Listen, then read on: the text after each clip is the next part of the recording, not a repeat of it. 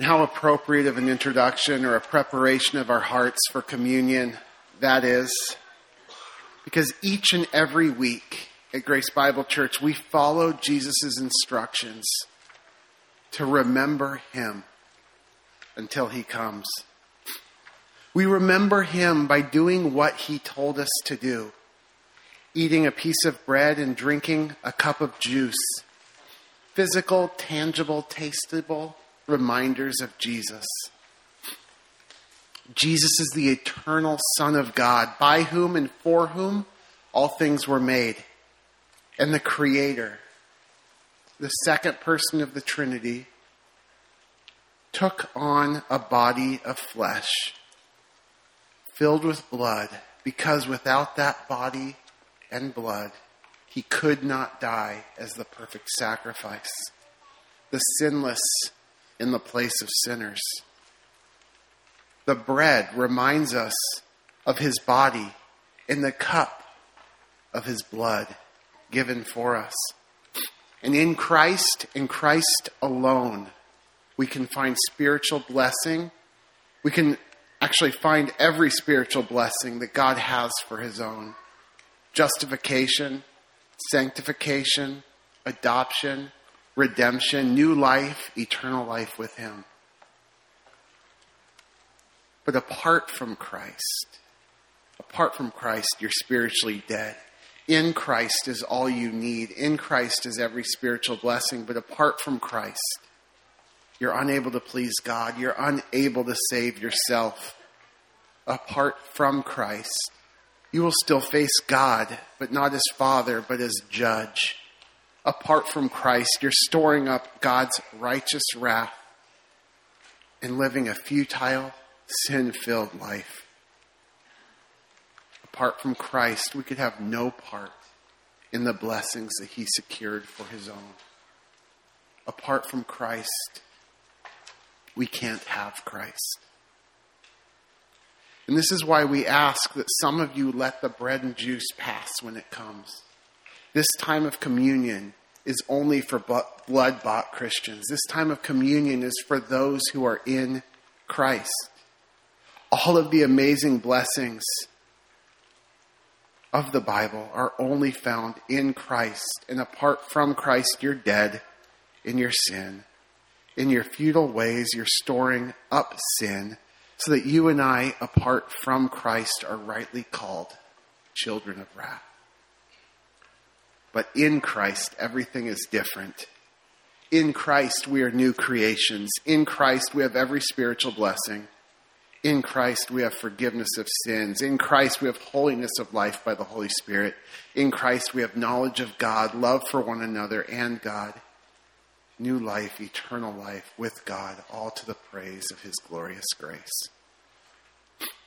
Now, the only way to be found in Christ, the only way, is by despairing of your own works, your own righteousness, your own religious and moral efforts, and relying in faith on Jesus and him alone. You might come to church every week, hear this message over and over again, maybe even mentally assent to its truth. And it's still possible that you're judging yourself, saying, I'm relatively good compared to my neighbors. I believe mentally in the message of the Bible, but you haven't actually despaired. You haven't turned from your sin to God in faith. And if that's you, you are not yet in Christ. So if, by your own admission, you're not in Christ, when the bread and juice come, please let it pass. Yet I pray that you won't stay in this position. Please don't leave here today without talking to me, whoever brought you. Go to these doors on your left after the service. There's people to pray with you. Nevertheless, this time of remembrance is only for Christians. It can only be for those who are in Christ, who can remember Christ rightly in communion. But now, turning to Christians, sometimes during our communion meditation, we deep dive into a single aspect of Jesus or the implications of his life and death or resurrection. But I want to do something more big picture. as we remember him today, I simply want us to read together. We're going to read Ephesians 1, 3 through 14, and Ephesians 2, 4 through 9. These are two long sentences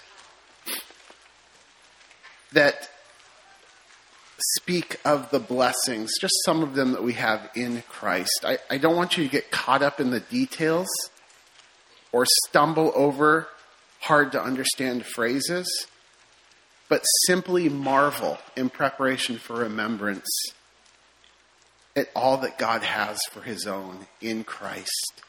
How this is completely apart from us, having nothing to do with us, grounded not in us, but in God for his purposes, for his glory, determined not in response to us, but for his eternal purposes before he made any of us.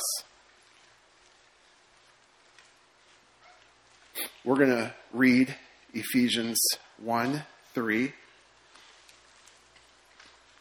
Pay special attention to the prepositional phrases like in Christ, in him, through him, and give God glory in your heart as you prepare to remember him in communion. When I am done reading, men, please just serve us.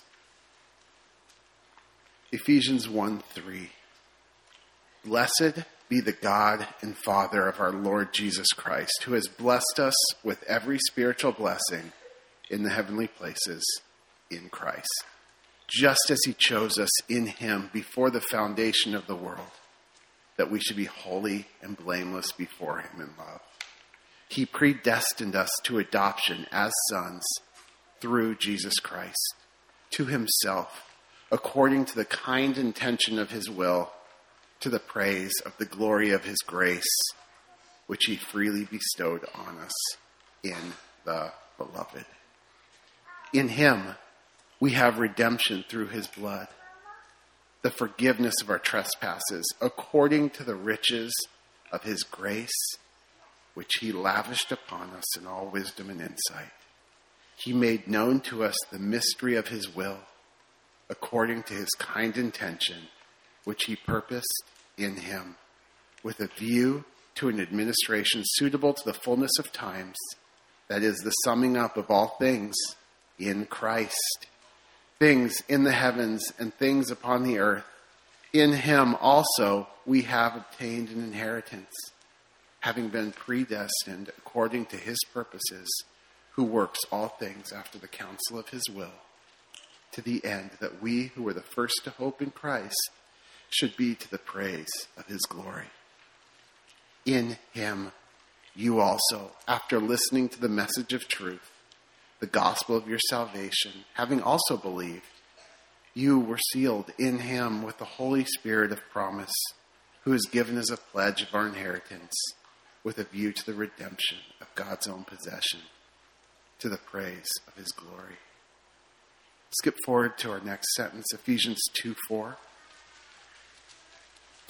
In contrast to our death apart from Christ, our sin apart from Christ, we read, but God, being rich in mercy, because of his great love with which he loved us, even when we were dead in our transgressions, made us alive together with Christ.